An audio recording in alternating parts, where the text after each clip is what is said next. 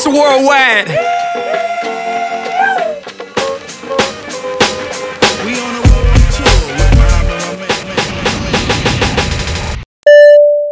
I'm happy to have a dear friend and brother on Global Brothers Podcast. Yeah, man. Brother, thank you very much. I appreciate it. Welcome, man. How are you, man? You're in the big chair now, brother. Yeah, it's a lot of pressure, but some big shoes to fill. I told you guys, I've been watching pretty much every episode. That's what's up, man. We appreciate that. Yep. We call people like him an investor, not a follower. Right. An investor. Because time is the most valuable investment you can make. Absolutely right. Yeah. I spend your time. Also, Absolutely, getting brother. on, and shout out to all the guests prior to you, getting on at the elevator floor. When we're growing and we're trying to promote live and prosper and live and go and prosper. It's one of the best. Yeah, it's good to get in now because when it gets to where it's going to get to, I'll be like, hey. You won't be invited. I get to say that I was there. Right. I was a tiny part of it. That's when we're going to have a booking agent. Right. It's like, no, you can't invite your friends no more. You know what I mean? Yeah. Or we just tell you, talk to my booking agent. Yeah. Go through my guy. Right. I understand how it is, man. That's cool. Wow, so a lot's happened, man, in your 5-6 years here. 4.5. 4.5? 4.5. I came here right after you. That's right. A few months after. Okay. 4.5 years. August 2015. Right. Is when it started. Bring us up to speed, for the audience, and of course for myself as well, because you guys worked at the same school together. Yes. So for the audience, bring us up to speed in terms of how you decided to go global. So where were you coming from? To be honest, I'm born and raised in Vancouver, BC, Canada. Van City. Yes. Van City, A yeah. lot of snow there right now, so I'm not really missing that. Right. But beautiful city. But so I've been teaching since 2006, and there's always issues in terms of strikes and different things that go on in Vancouver. All the time. Yeah, I mean it's just like anywhere else. But I remember it was my third strike that I had to go through. All right. Living back home, no pun intended. Like full-on picketing. Yeah, literally. Remember my picketing story? We're not going to share that today. Literally holding the sign and going on the street and people honking at you. Some people in support, some people just giving the middle finger. Get back to work. Yeah. My kid needs to learn. I was just like, you know what? So after the third strike, I was just like, you know what? I think I got to do something different. Right. I mean, I still wanted to teach. I still wanted to be involved in education, but I just thought, maybe it's time to explore something different. Like while there's this, uncertainty and job security with stuff back home, I'm like, I was 31, 32 at the time. I'm like, let me just try something different. So I just went home and I typed into Google. I said teaching in Dubai. Really? Click. Yeah, that's how it started. Amazing. And then a few months later, I was here teaching with you. So Dubai was already on your radar for some reason. Did you have? Yeah, well, sort of. I mean, we had some family friends who moved from Vancouver to here in 2005, I think. Okay, I remember. And they're really close to my parents. And when I finished with my education in 2006, my parents were in contact with them. They're like, oh, just move out to Dubai. I'd never heard of Dubai. I didn't even know what the UAE was. I heard of Saudi, I heard of Kuwait and all those other countries in this area. But I had no clue about the UAE, and I had no clue what Dubai was. Yeah. And I was just like, man, you moving out there? What am I going to do out there? Like, Right. You sort of believe the stereotypical did you have stuff. the Islamophobia? Oh, yeah. Okay. Oh, 100%. I That's was the just hype. like, man, I want to move And out there. everybody else heard of it, so they're questioning your move, right? Right. I'm like, I don't want to move out there. So I just sort of ignored it for, I guess, 9 years. But when I was serious about moving away, actually, one of the motivators to moving away, or some of it sort of made me feel more at ease with the idea of leaving Vancouver, was my sister. You met my sister. Right. She moved to Australia. Mm-hmm. I think she started in New Zealand. I think. I don't remember. But she lived abroad in Australia. Yeah. New Zealand Hey, shout out to Joy, man. Because that's how it starts. When we wrote the book Going Global, my special thanks at the end was 2 guys who went global. Yeah. So sometimes it takes someone to go and do it for you to say, I can do that too. I can do it too. And she did a really good job of it, and she built her business, and she's doing her photography and her clothing line. So clothing line's dope. I was just like, man, I might as well. I had literally nothing to lose. So yeah, here I am. To feel like you're a bridge is what we're all about as well. That's what Global Brothers Podcast is about, to inspire people to see that it can be done. It's not just something people talk about, or, oh yeah, they did it, but I don't know them. Right. You know, for instance. Yeah. Like, the more people can see someone is like them, just, I want to say your average person, even though we're not average anyway. You know what I mean? So it's not to demean anyone else out there, but you do have to be extraordinary as well to step out on Yeah. faith. Yeah, I mean, that's pretty much 90% of it. The rest is people. Right. You know what I mean? You just have to, I don't know, just make it up in your mind that, okay, this is what I'm gonna do. And that's pretty much how I've been like my whole life. Yeah. My mom will sort of, you know, she kind of used to not just like criticize me, but be like, you know, you need to be more, just live on, you know, faith and just make decisions. Like I was always the person that, okay, I need to have this in order first, I gotta make sure my finances are set, and then I can make this decision, or then I can do this, or then I can do that. She's like, no, just make a decision and go with do it. So that's pretty much that was my thought process when I was thinking about leaving Vancouver. That's interesting. When you knew about Dubai 9 years prior, Yeah. not me. Yeah. I found out about it 2 years before I got over there. Wow. Yeah. So, I mean, I was thinking, because we've heard this before, he's one of them, by the way. The early birds who get here have a much better experience. That's what I heard. Have you heard that? Education. You've been here so long, you probably haven't heard that. Those who got here in the late 90s, early 2000s, even the mid 2000s, had a much better opportunity than now. Yes, you've absolutely seen true. that? Absolutely true. Yeah, Yeah. I mean, economically and everything else, Yeah. things are very topsy turvy, if I can use that term. Like now, you know, like it's very unsure. But I mean, again, these are the things that helps us to see as well that home is in your head once you've stepped out. Right. You know, from the States, Canada, the UK, you know, etc. Like now, you really are just like going on adrenaline. Right. And like, keep going. That's what we always say, keep going. Yeah, I mean, that's sort of how it is for me. Like, there's been a lot of bumps in the road.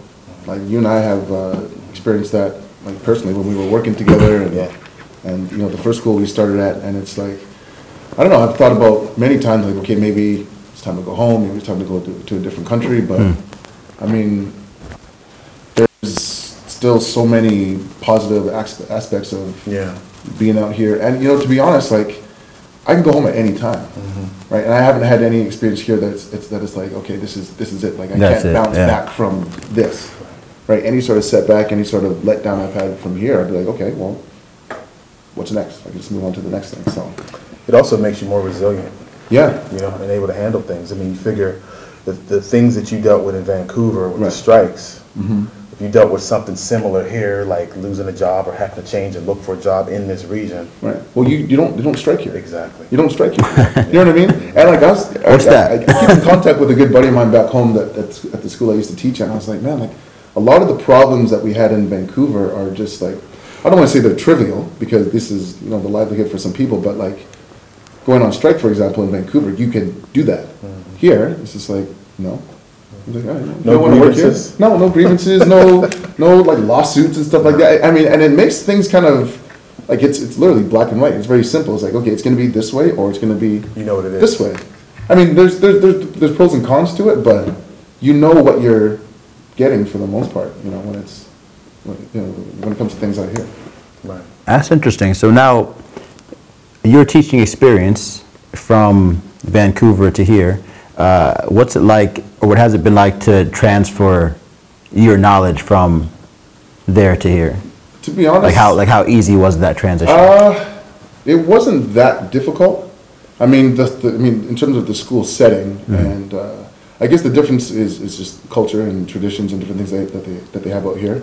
I went from teaching boys and girls from grade 8 to 12 to just teaching at an all boys school, all male staff. But you also taught English. Yeah, I was teaching English. I was teaching English here for the first 3 years, after teaching pretty much PE for the last 9 years back at home. So that only because you speak English, and they said, you know what? No. I have an English. Okay. I got a bachelor's in English. It'd be perfect for our English class. Yeah. No, I got a bachelor's in English. Which a lot of people don't know. They're like, oh, you studied sports. You played basketball. You did this. You did that. So, right. I mean, yeah, I studied English at Simon Fraser University. Shout out SFU back in the day. Yeah. And then another bachelor's in education. with a PE focus, Mm-hmm. a minor essentially. Right. Yeah. And what do you find like your time like here? Because growing up in Vancouver, I'm sure that you have such a support system there, Mm-hmm. and now you're here, and like teachers get so much free time. Yeah. How do you spend your free time in a new environment? That was the biggest thing because, I mean, financially, like moving out here, it's very, I won't say lucrative, but it's very, what's the word? I'm looking You have for? freedom. Yeah, it's very, Yeah. it's a big perk to the job. Right, perk, yeah. So you're working like half the hours and getting almost double pay, at least in my situation. So like when we were living in LA for 3 years, like I had a lot of spare time. Right. And I was just trying to fill it with different activities. I got in really good shape, changed my diet. Right. I just did, a few You hobbies partied a here lot and too, here. huh? He wasn't. Are we gonna edit this, I or- wasn't with him. Thailand before? No? Okay, I just recall. Mute, edit. Yeah, I mean, I had some fun. I mean, Right. this is literally the first time in my life just moving out here where at the end of the month, Right. there was still a little bit of money in Surplus my a bank bit. account. Right. I never had that before. It's a good feeling. Yeah, like after the first couple months of living out here, we went to Thailand. I flew my brother out here. We went to Thailand, had a good time, Right. and I never ever been able to do that in my life. So that was a huge like life, like family moment. So what other places have you traveled? Tell us about the experience, because you just opened up the fact that we spent 10 days in Thailand, right? Yeah. And it didn't hurt our pockets too much, right? We had a Just great time. physically hurt me. My body was done after day 7, I think it was. Yeah, I have photos, so video and everything. Yeah. No, Delete that.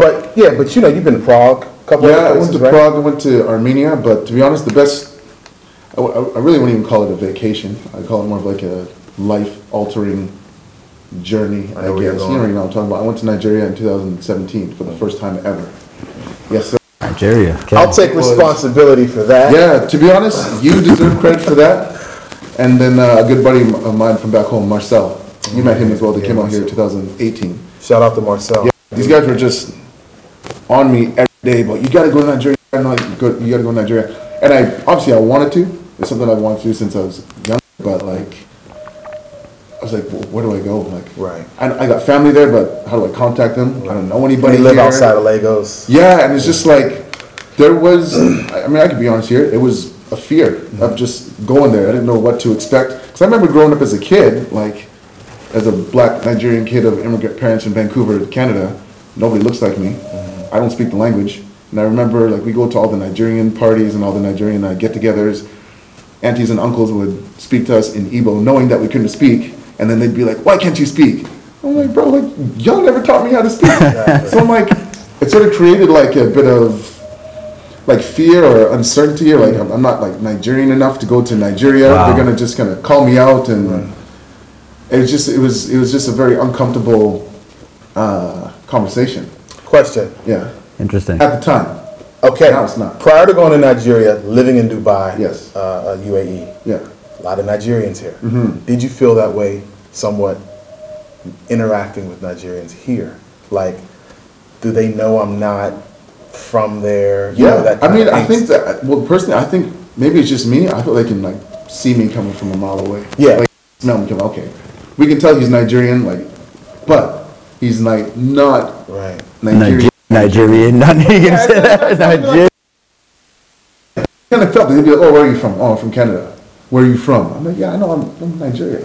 But I've changed that now. Remember, we had that conversation. I'm like, "Yeah, I'm Nigerian, but I was born in Canada." Yeah. So I I got a I feel- passport now too. Oh, dope. Nigerian passport. Yeah, Yeah, man. When that's you what's went, up. I Took me was 24 hours. and $10,000, right? Amazing. 4 hours.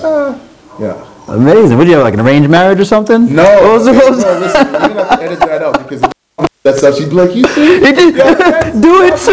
I was like, "Oh, I don't know." Nice girl.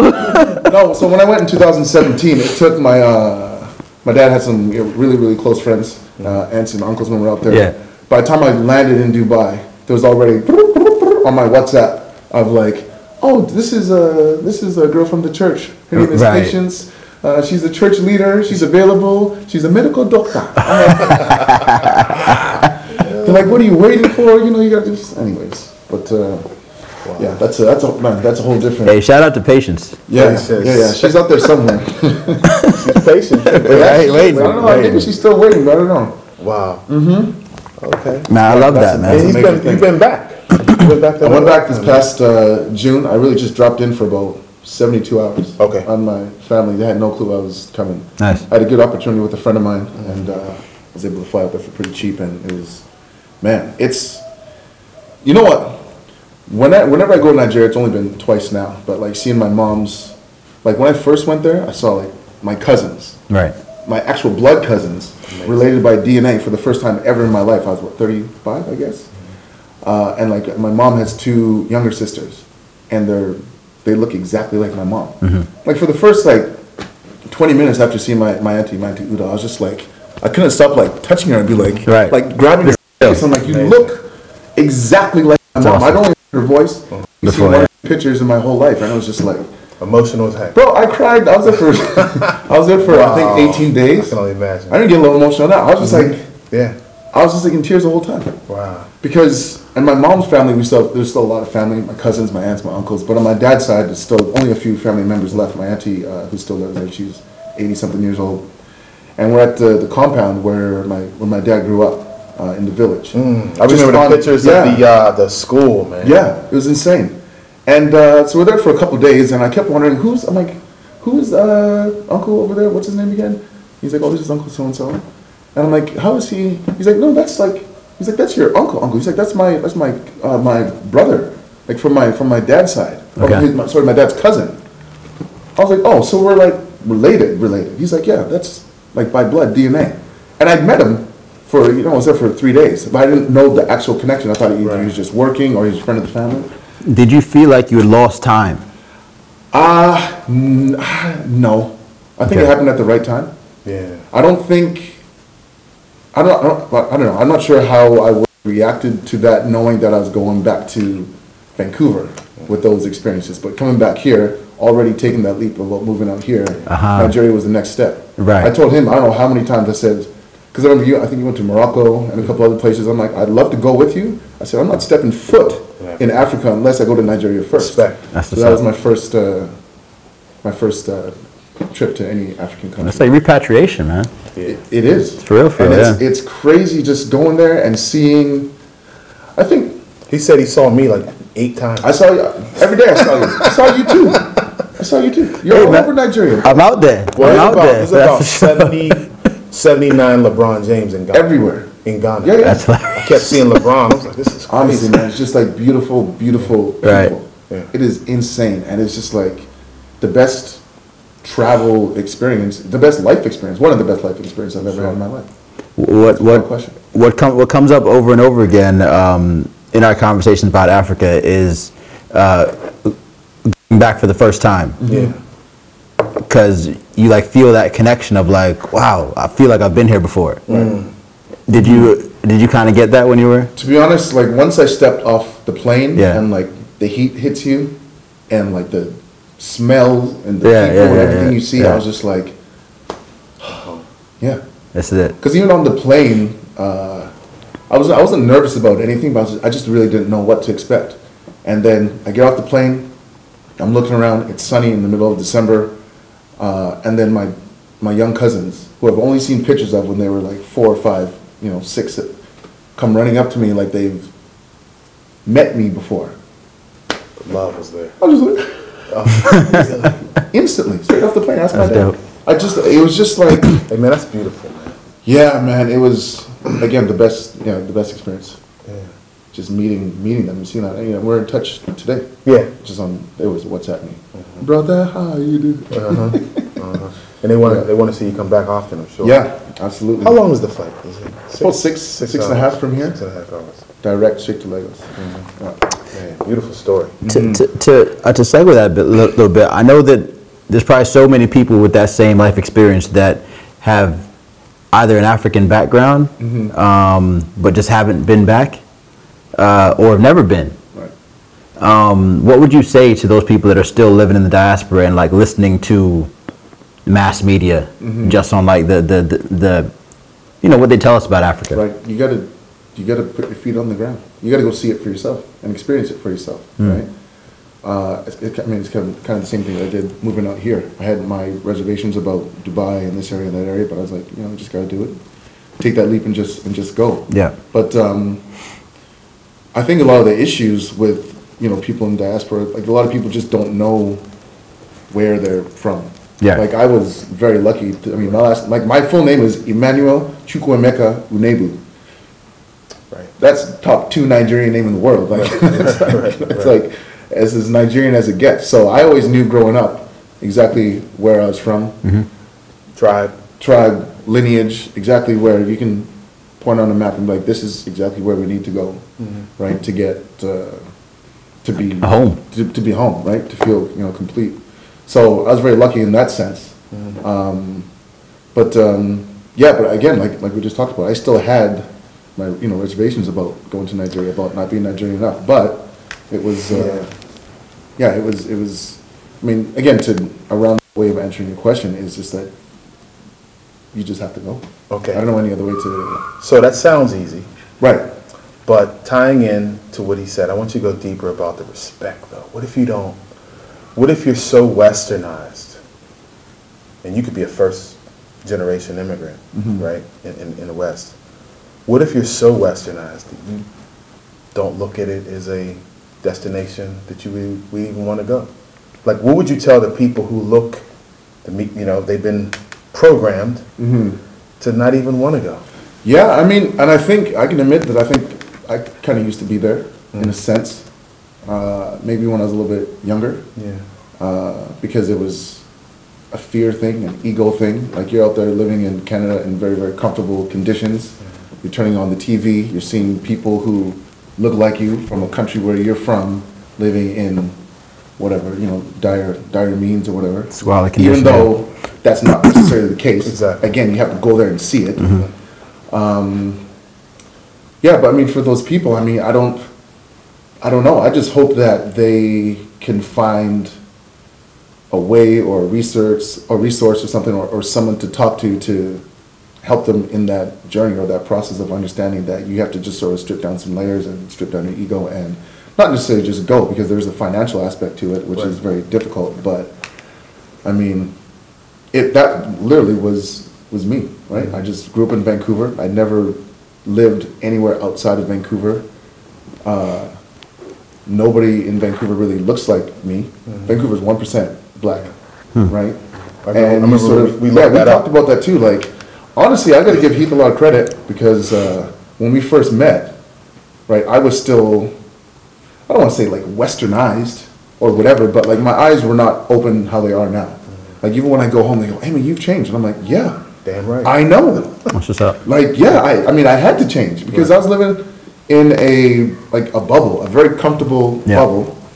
And I'm not saying that Vancouver's racist in any way, but there is racism there. And a lot of it I either ignored because I felt I didn't have support, like from 1%, right? The spaces I was working with were predominantly non-black, right? The students I were teaching, like none of them looked like me. And again, those aren't bad things, but it sort of creates like this this bubble or this protective thing around you where it's like you're surrounded by people who don't look like you. Like you have to sort of like suppress your blackness. You know what I mean? Like I couldn't say certain things. I had to laugh and giggle at certain jokes which were not funny at all. You know what I mean? And sometimes like I would crack a couple jokes like almost at myself just so they wouldn't say, you know what I mean? Yeah. Just, you know? Again, like Eminem had to do that, remember? Yeah, and If you say it first, they can't say it about you. Yeah, exactly. You've taken the power out of it. Yeah, exactly. And that's not cool. So now, like, again, to go back and tell you how you helped me a lot is that Heath, like, we talked about it a lot. I remember he told me, what type of, women are you dating? And we had a conversation about that. And, we talked about what sort of music are you listening to? Have you been to Nigeria? All these things, all these questions about like myself and identity that I just either just refuse to answer or I just I can talk about that later. But you really helped me just sort of bring that out. And these are things that I'm still a work in progress, man. All of us are, man. Like, to be honest, like we talk about deprogramming and reprogramming. I'm literally trying to deprogram myself from a lot of the things that I've heard, learned, seen that were put out there, not to sort of distract me or to disarm me or whatever, but it's just like a lot of those things that I've learned and believed weren't really empowering me, even though I thought that they were, right? It's powerful. Yeah, that's a major thing. It's still a thing. Yeah. That's stress, even though we don't know it's stress at the time because we're living in the situation. Now that you're looking back at it, like you're saying, like certain things you had to laugh off or not even discuss really. Yeah, like, oh right, you know, what kind of girls did I date? And now you're like, why? Because that's what was around you. Right. That's what was available. And like, you know, like a lot of different things about side, like, you know, who your friends were, et cetera, et cetera. I think that a lot of us grow up in that once we now are in a more open situation, your mind is more open because now you're traveling and now you're a global, like, you know, global citizen. Yeah. And like you said, you know, going back home to Nigeria, I know my eyes opened a lot when I went to, you know, to Africa for the first time, went to Kenya. Yeah. And I was like, wow, this is what it should be like. Right. I felt free in my mind, like inside, that I could like say and do like, you know, what I wanted to do without having to walk on eggshells around people almost, you know what I mean? So Yeah, that's it. Like, that's still my experience. So yeah, I can absolutely relate. You know, it's amazing, and I can speak personally and tell a story, but I won't even go down that road. I'll just say this. When you start to respect your lineage, who you are, you start to see your people is way more beautiful Yeah. than you ever thought. When you start to really respect Yeah.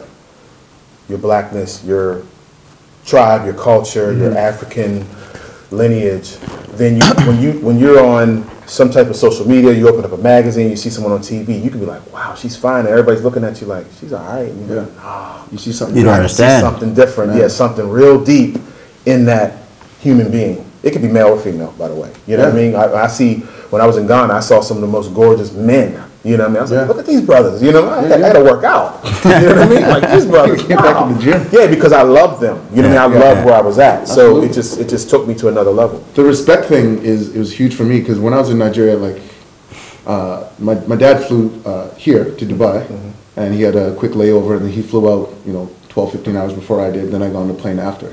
But in terms of respect, like my parents, my dad, my mom, that's a beast. Crazy. See that? When I'm telling you, when people show a man respect, like when we're walking through the village, like my dad hadn't been there in, I don't know how long, but he's running into people he hadn't seen in 20 years, 30 years, and it was just like respect. And they call him Oga, which means like boss. Wherever he goes, hey Oga, how are you? I'm just like, man, who's that? He's like, right.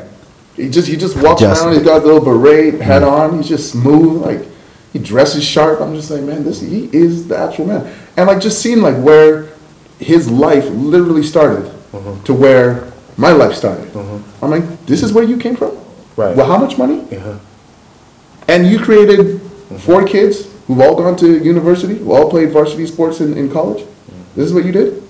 And my mom, obviously.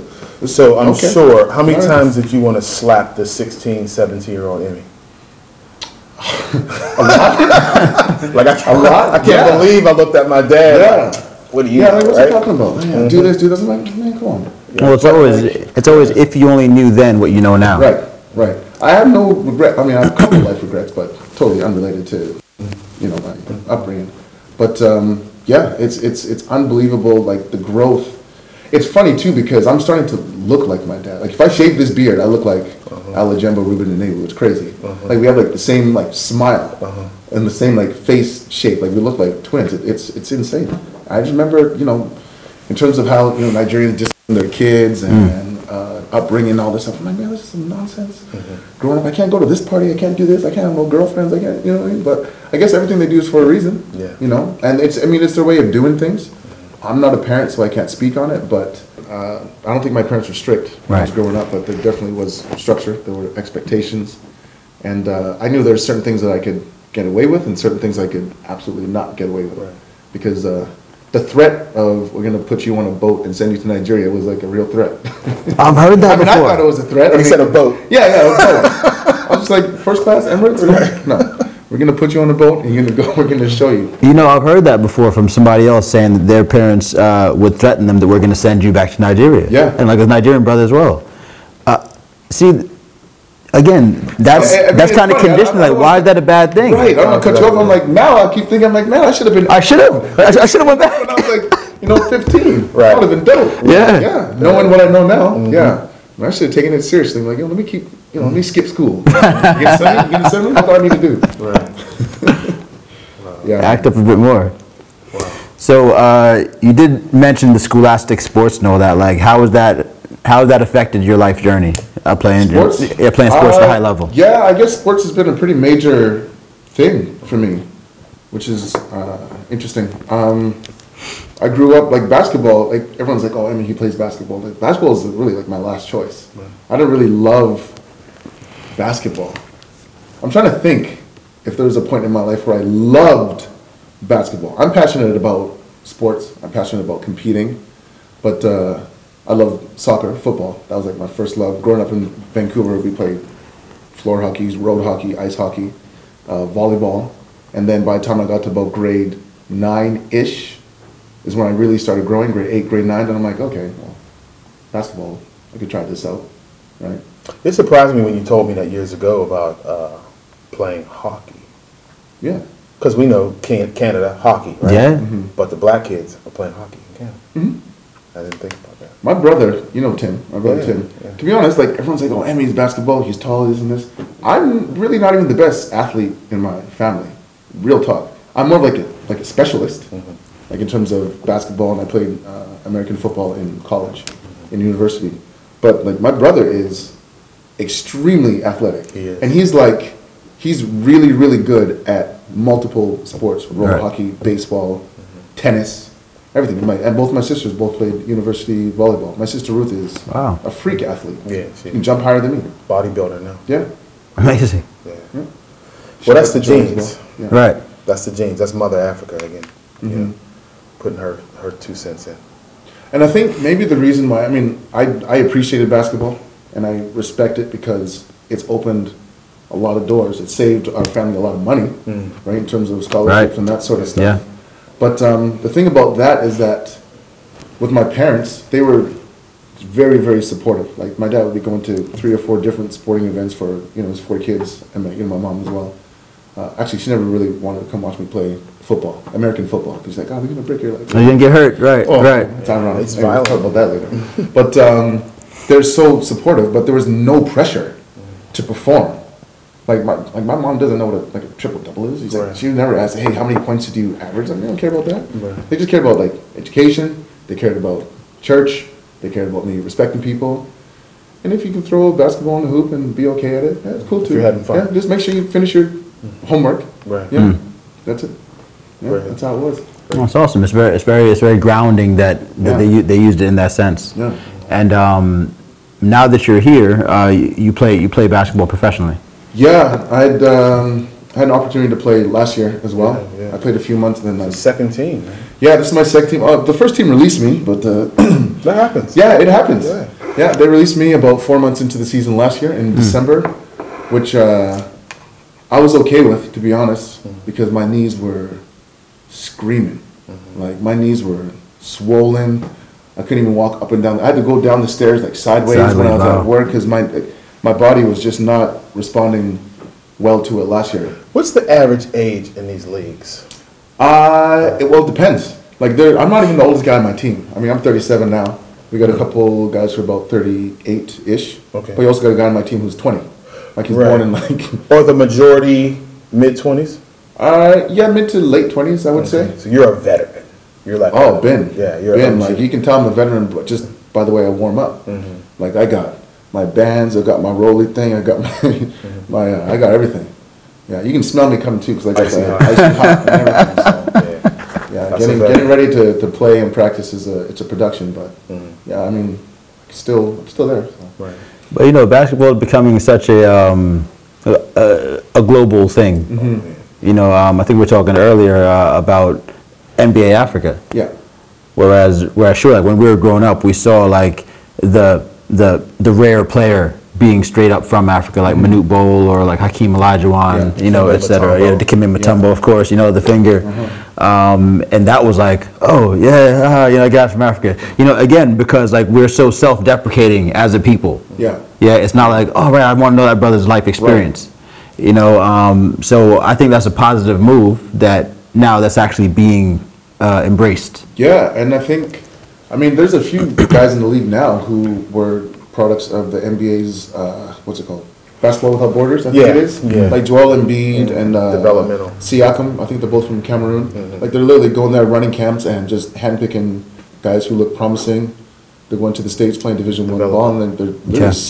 just funneling guys to the league. I mean, because like I said, like when I was in Nigeria, I saw you guys, but I also saw Manute Bowles, I saw LeBron's, I saw Westbrook's just walking around on a motorcycle, just chilling. I'm like, and Just like, living some other life, yeah, and it's like, do you yeah. know your cousin plays NBA I basketball? remember we were in the village with my dad, and we're just going down to. He was just sort of taking me just down like a little trip down memory lane. Sorry, places where he used to hang out as a kid. Right. And we're walking down this little path just to this little river where there's a bunch of kids playing, and there's this one man who's about your height, and he was just laying bricks, right? That means short, by the way, people. That means short. I like how he said that. He's about your height, your stature, right?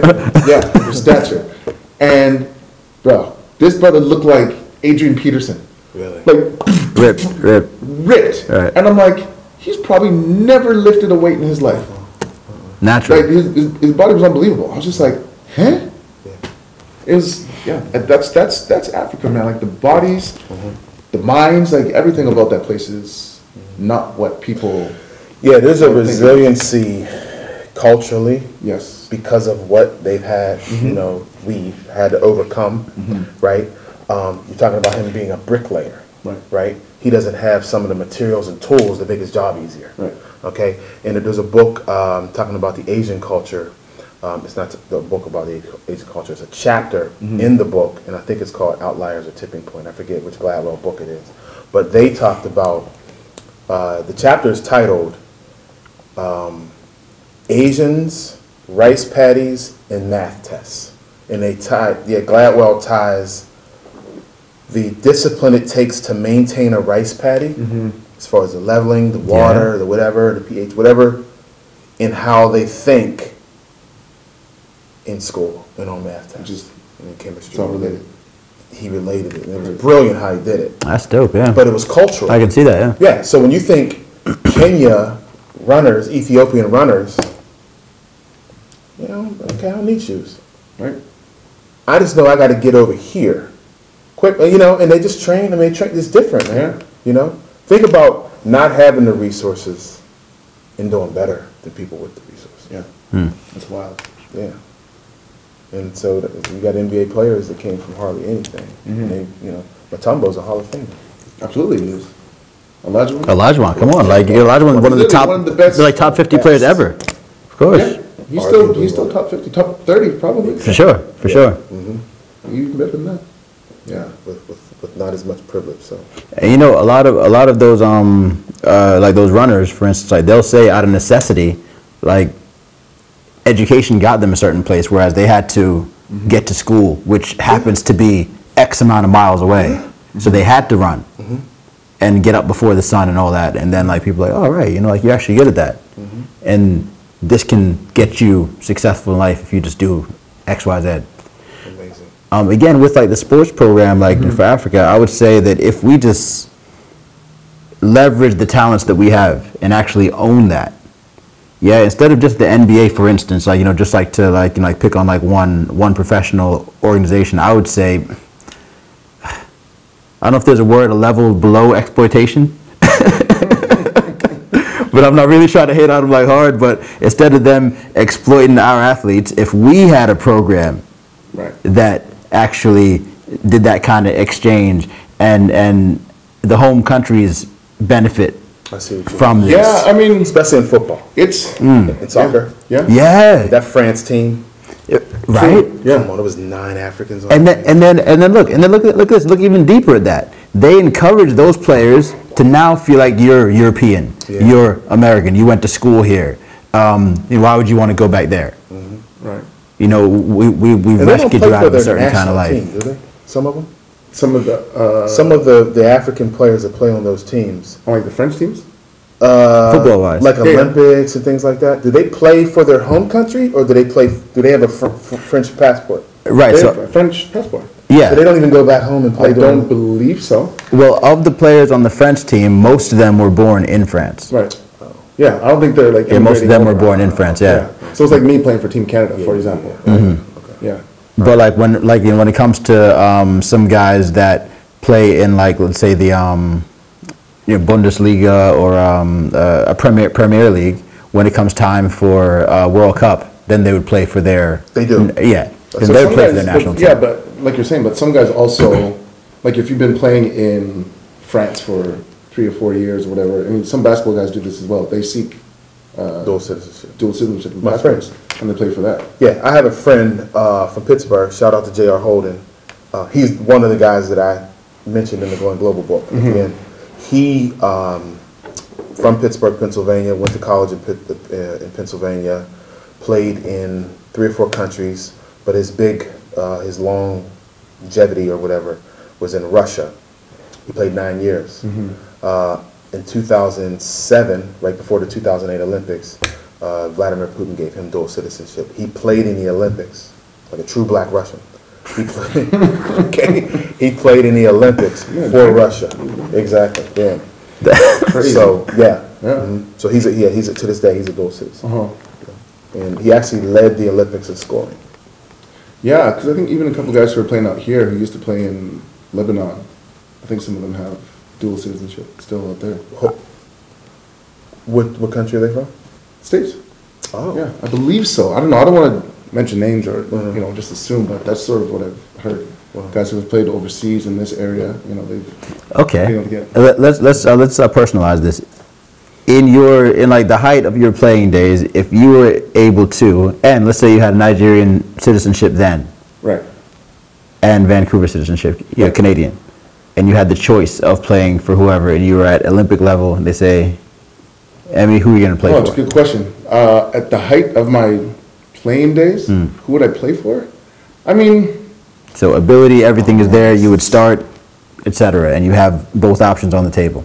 to be honest, I would think about my best chance of winning because I just like to compete and win. So that's probably what I would base it on. To be honest. I mean, like, so for example, like, I'm not deflecting the question, but yeah, I would just want to win. That'd be my main thing. Like, I don't think, like Hakeem Olajuwon, again, we're talking about him. He played on the U.S. Olympic team, Yeah. gold medal winning team, right? And he definitely had Nigerian citizenship. Nigerian basketball now is the best team in Africa. So I think Okay. it might have been a little bit different back then, but I think the only good team outside America then was Croatia. yeah. In Argentina. Like decent. Yeah. I think Argentina can play. Yeah, back then. But yeah, so he played for the U.S. Olympic team, and I'm pretty sure he had that decision to make. So maybe I'm not sure what he based it Interesting. But they on. might not have qualified for the Olympics. Naturally. True, but just competing with the national team on any sort of non-Olympic. Yeah, Just like the competition. pride, Right. like pride level, just say Yeah. I'm playing for my country. Yeah. So I don't know. I think I would just play with the team that gave me the best chance of winning. That's probably be my mindset at that time, at the height of my. I have a question, and this kind of ties in. Since going to Nigeria twice, to your father's hometown, and just getting And my mother's. and your mother, right, mom and dad, submerged in the culture, knowing more who you are, where you came from, all of that. Do you consider yourself Canadian or Nigerian? I'm Nigerian. Yeah, and that's Wow. really it. I was born in Canada. I have a Canadian passport. I'm Canadian, but I'm also Nigerian. I feel just being in the country, I feel way more connected. Yeah. That's for sure. And that was something that was missing, right? I didn't know how to, I think in order to make that connection here and here, I had to make the physical connection. Right. I had to literally get on the plane and land and put my feet on the ground and just be submerged by Nigeria and Nigerians, the people who look like me, people who sound totally different than me, right? But 100% I'm Nigerian, for sure. That's without question. That's dope. Yeah. Wow. And I can answer that confidently now. Right. You know what I Right. mean? To be honest, before it used to be like, are you Nigerian? Yeah, I'm Nigerian, but but I'm Canadian. I was born in Canada, right? It was just like, yeah, I'm Nigerian, but like, hey, bro, like I'm also Canadian. Like, accept me, you know? Make me feel, you know. Right. That's literally what it is, and it takes a while to sort of break that down about being proud of where you're born, the culture that you're born into, but also understanding where you are from, right? Yeah. And that's always been a really uncomfortable That conversation for me. I think I'm speaking for people who have cousins and Yeah, siblings. what was interesting is as you were talking and I start thinking, I was listening, but of course I would start thinking about Jamaican American, right? African American, right? Right.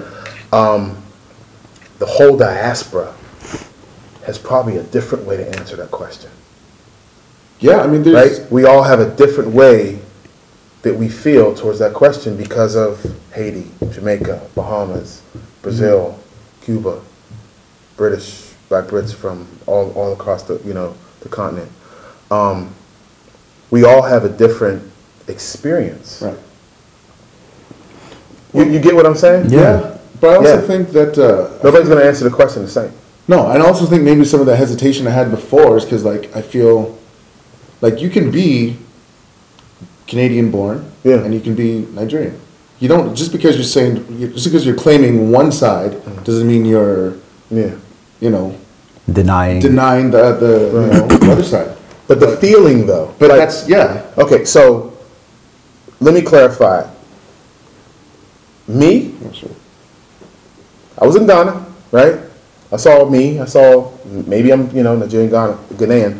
But America, I've never been called an American in America. No, there's always a double-barreled. I just never been called American. I've been called an American here 1,000 times. But I've never been called an American in America. right. So, It's always African American. or black, or Yeah, something black. else, or Yeah, yeah. some derogatory, right? So, yeah, black. Hardly even African American. Right. I mean, think about Unless it's in a professional setting. think about those applications, like check a box. What are you? Yeah. Yeah. I don't know. They still do that. They still do it. Yeah, they'd still do it. And they've added some, I think there might be multiracial, and there's also, what is that, right?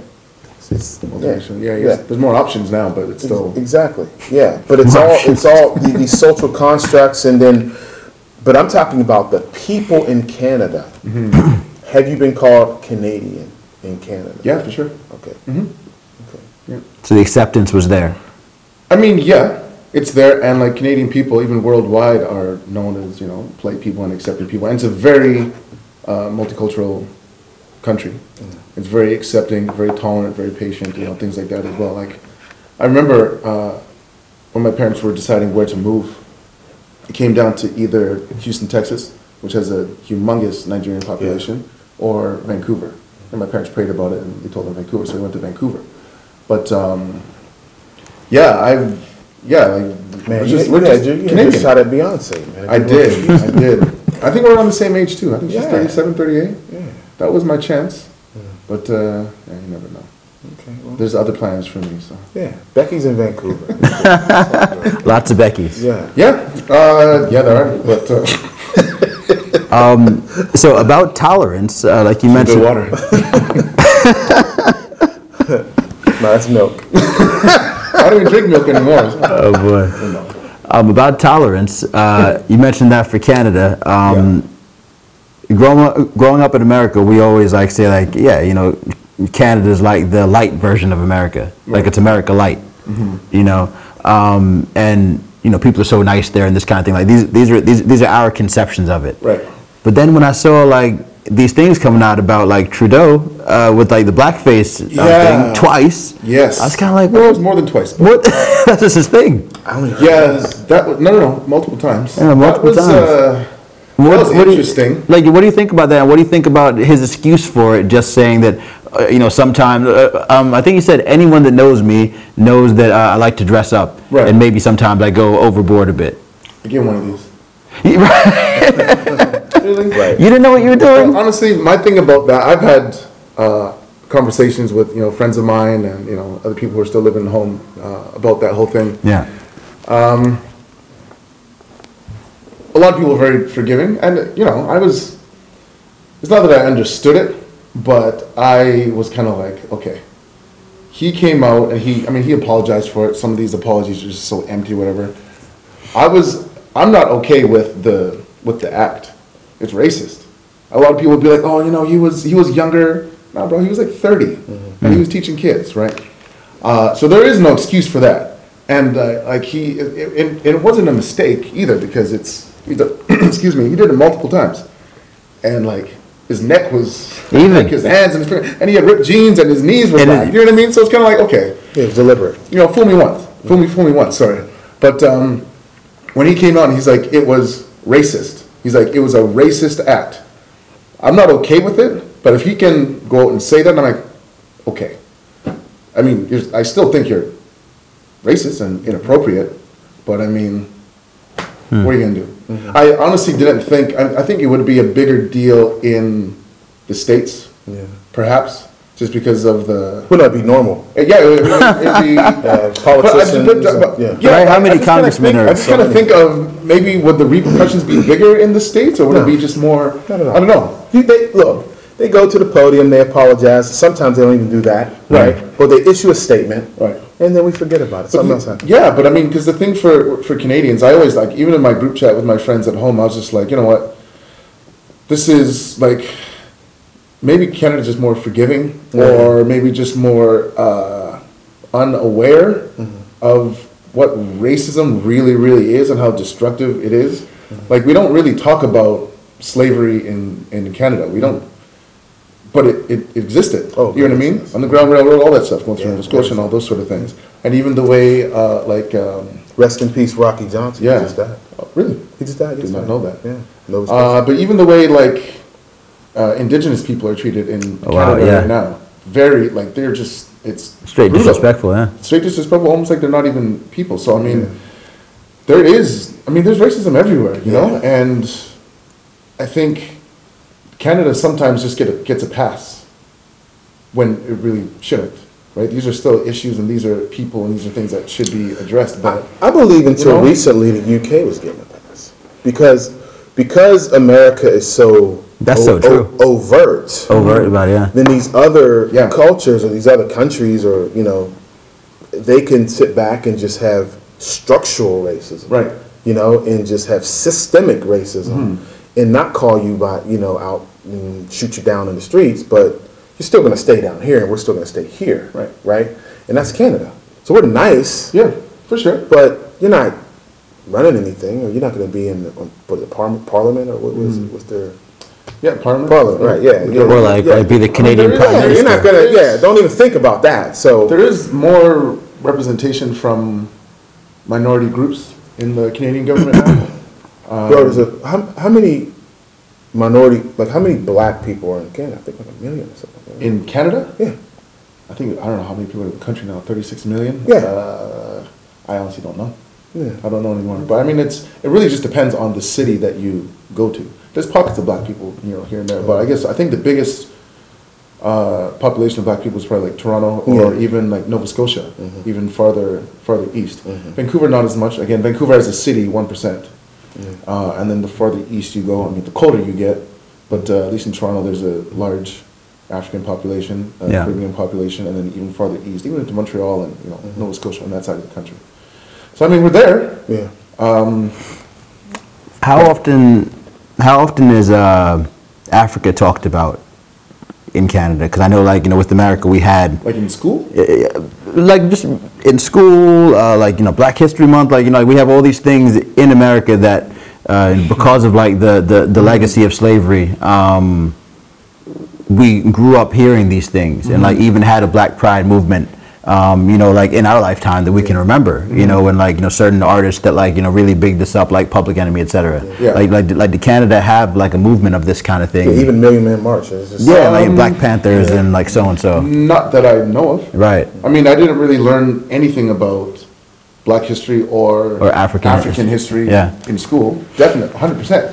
No. Slavery. Like, no. Our history, like, we learned a lot about, like, American history and, you know, like, slavery through how it was presented to, you know, all of us and, you know, the books and how they just sort of clean things up a bit. But, no, I mean, Black History Month is a thing in Canada.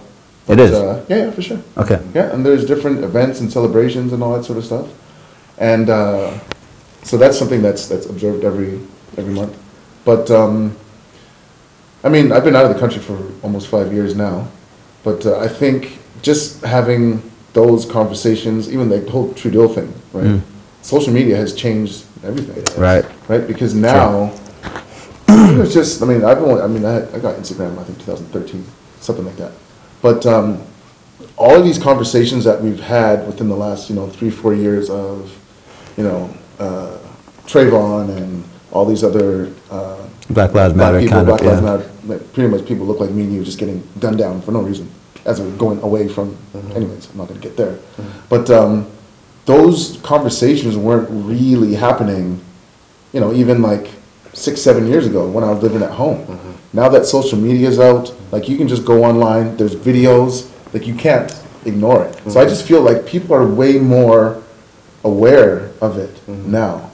And I'm kind of curious about the dynamic of how I would feel, not just feel, but how I would accept and express my opinions about stuff like this if I was still living in Vancouver. You know what I mean? I think the fact that I was able to, just the fact that I removed myself from there and, you know, planted myself here, I feel way more, I'm not sure if it's comfortable, but just way more confident being confident about myself, about what I look like, and the things that are important to me. Right and wrong. Right and wrong, yeah, because that's what it is, right? I have really deep conversations with some really good friends of mine back home. We got a group chat, and we talk about all this stuff, and everything is done with respect. Like, we don't necessarily agree on everything, but we can have a conversation, and then when I go home in the summer, we can go have a drink, go for dinner, right? It's black and white friends. Yeah. Do you find that some of them are in denial? In regards to the societal structures that are in place and the white supremacy. That's the thing. Like, white supremacy is a very difficult word to utter when you're living in Canada for some reason, because it exists. you grow because it exists, but B, sometimes you just don't want to disrupt your nice, comfortable situation, right? Like, if I'm at home, I don't fear that if I'm walking in downtown Vancouver and there's police officers over there, that they're going to shoot me. You know what I mean? In Vancouver. I don't feel that way. I feel like I'm there. I'm included. I'm part of the society, whatever. But there are some times where, you know, you get the wake-up call, right? Yeah. That, okay, yeah, you can live here. You're with us, but you're not, you know. But, no, and it's a very difficult thing to talk about because it kind of disrupts your entire being. You know what I mean? Yeah, like we talk about playing hockey growing up, right? I never played for like a real ice hockey team, but you hear about some of these horror stories of some of these black athletes who grew up in Canada, called Canadians, who literally have bananas thrown at them, Right. and they're called this and Being that hazed, as yeah. they're playing. You know what I mean? So what you're describing is extremism, Right. right? Hate crimes, harm to black people.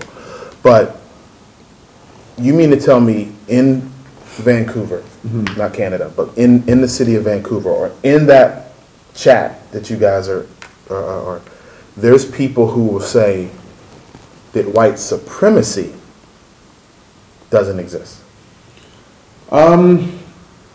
Not necessarily that. Because if there's 1% of the population Right. is African immigrants or Caribbean immigrants or whatever, that's telling there Right. that there's No, not for sure. there's not a Yeah. migration to that area. It's the numbers. People- the numbers. the numbers tell show you, it that we're not. There's no jobs, or there's no resources, or there's no opportunities. There's gaps in that. There's just, You know, I mean, there's some parallels in all of this, to be Yeah. honest with you. It's all about if people up north in Canada or in the UK want to acknowledge some of the things that are going on. Because it's not as, Prevalent. yeah. It's not as It's a smaller blatant. population. In your face, It's not- it's yeah. not- it's- yeah. I mean, Yeah, it's there, but it's not definitely as there. blatant, right? We just, a lot of people just say, I'm happy to be Canadian. Oh, good thing, I'm born in Canada. Right. At least I'm not American. At least that's what I'm saying. They got a lot of That's what problems I'm down saying. there. Yeah. Like, whew, good thing we're in Canada. True to an extent, but I mean, I'm not as confident thinking like I'm that different. Because if I drive my car and go across into Washington State, they're not, hey, he's Canadian, it's not going to affect him. Like, it's Exactly. same thing can happen to me. And would they even see you as Canadian? No. And like, right? Right. Or And see what- Nigerian. Don't Right. care. Right. Right. What I mean by that is like, for instance, when I tell people here that like, I don't say American, but they're like, oh yeah, where are you from? Like, oh, I grew up in New York. They're like, yeah, but where are you really from? And then when I say, the Caribbean and West Indies, they have the whole cricket thing, and they're like, oh yeah, okay, great. Yeah, where in Africa is that? So they still don't even like relate. Like to them, Africa, black person, Africa. Yeah. When you say that you grew up somewhere, it's like really like bugs their mind out. So yeah, the whole Canada thing. I'm sure like even like going across the line, like you're saying, just to Washington State, a white American isn't going to be like, oh yeah, he's Canadian. Right. It's like, no, That's right. you're black. Start speaking, Right. and then they kind of figure it out. You're not from here, right? Where you from? Really. Oh, yeah. So it's a different dialect. Oh, yeah. I mean, I get it all the time. Yeah. All right, so I got a big one for you guys. Would you rather? We playing this game? The would you rather game. So would you rather deal with racism or deal with corruption? In terms of that regular topic that people are just always having to confront in your country, wherever it is, yeah? Would you rather deal with racism all the time or deal with corruption all the time, and how to get around either one to just live your life? I mean, a lot of it kind of goes hand in hand, in a sense. Well, I'll tell you where I'm coming from with that question. So, living in the West, be it be the U.S., U.K., et cetera, people have their different levels of racism, like wherever they are, like we're saying with Canada, et cetera. Or, in Africa, most people are talking about, oh yeah, this would change, but corruption, man, the government. So it's like we all have our gripes about something in our society, but which one would you rather deal with on a regular basis? I know my answer, that I feel like I would rather deal with corruption, because Right. if we get together, there's a way around that. So you prefer corruption? I prefer, and work through it. yeah. I think I'm the opposite, now that you ask me. Because I mean, like, having to fight for just who you are. Right. Because no one is just like innately corrupt. Okay, so here's a You question. grow to Sorry. be that, but we are like, we Yeah. are who we are. So if you're dealing, okay, I'll accept the racism as long as we can work with the corruption. Does that mean that you're still afforded the same? I mean, actually no. It's tough because I'm saying, because if there's racism, then that is not just I don't like you because of what you look like. It's like I can affect your pocketbook. I can affect whether you can get a loan. I can affect your house, right? So maybe, but then again, so say we can deal with corruption. I prefer to deal with corruption. Then those different structures from racism, are those out the window? Because corruption kind of just brings those things back in, right? Well, Like in Nigeria, like it's not as corrupt as people think, but there are major levels of corruption, Oh, yeah. starting with the government, and that affects the people. Like the wealth disparity in Nigeria is like it's huge. there's a lot. Like Nigeria is a rich country, which is what people don't realize, right? Yeah. It's very rich, and there's certain areas in that country you're just like, holy smokes, like Wow. you're driving that? Yeah. This is Absolutely. great? You know you're speaking of every African Right, country, the wealth right. disparity. In every So I mean, country, look at the U.S. I would rather that change than racism change. Like racism, I kind of know not my lane, but I know, like I like overt racism if I had to have it anyway. You know what I mean? I don't like the microaggressions. I don't like the sneaky stuff. You know what I mean? I would rather, because that way you just know exactly who you're dealing with. You know what I mean? Except for the barrel, looking at a barrel of a gun. Yeah, aside from that. Yeah. Right? See, I guess But where if I'm they go, coming- I don't like you because you look like a Smith. Yeah. Okay, cool. I know I can go here, I can do this, I can feel comfortable here. Yes, that's it. I guess where I'm coming from with it is that I feel like I can work my way out of poverty based on what I know and just like, how you manage to maneuver in life. You can't work your way out of who you are, and like, not that you'd want to anyway, but like, we're black people, period.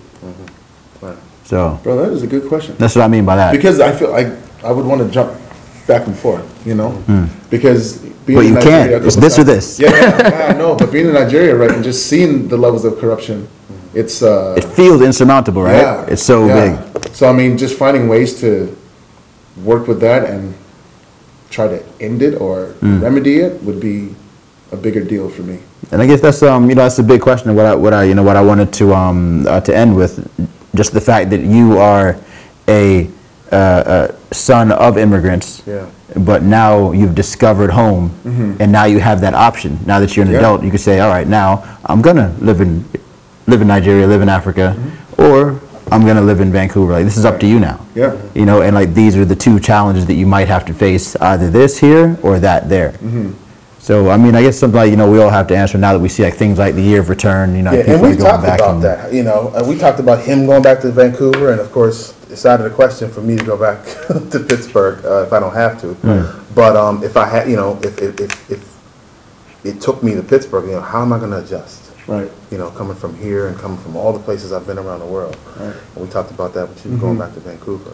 Yeah, it would be. I mean, even when I go home in the summer, it's not that things are changing, but I feel like I've changed. You've a changed, lot. absolutely. So seeing so many, just like even going to certain restaurants that I used to go to and just be like, well, comfortable, no problem. Dun-dun-dun-dun. Now I walk in there, I'm just like, I'm the only black person in this whole place. You start to notice these things. How can I Yeah. maneuver? How can I feel Right. comfortable still? Yeah, we were taught to act as a chameleon and assimilate and code switch and all that Blend other in. stuff. Yeah. And then when you find out, when you really have knowledge of self, you're like, hold on, this is crazy. Like, I'm Yeah. really the only black person Yeah, in here. the only one. Yeah. Yeah. Like, we're not marketing to anybody else. Like, And I mean, that's the thing. But it's not even like an uncomfortable feeling. It's just an awareness now. Yeah. Right. Okay. I know that. Okay. They notice me.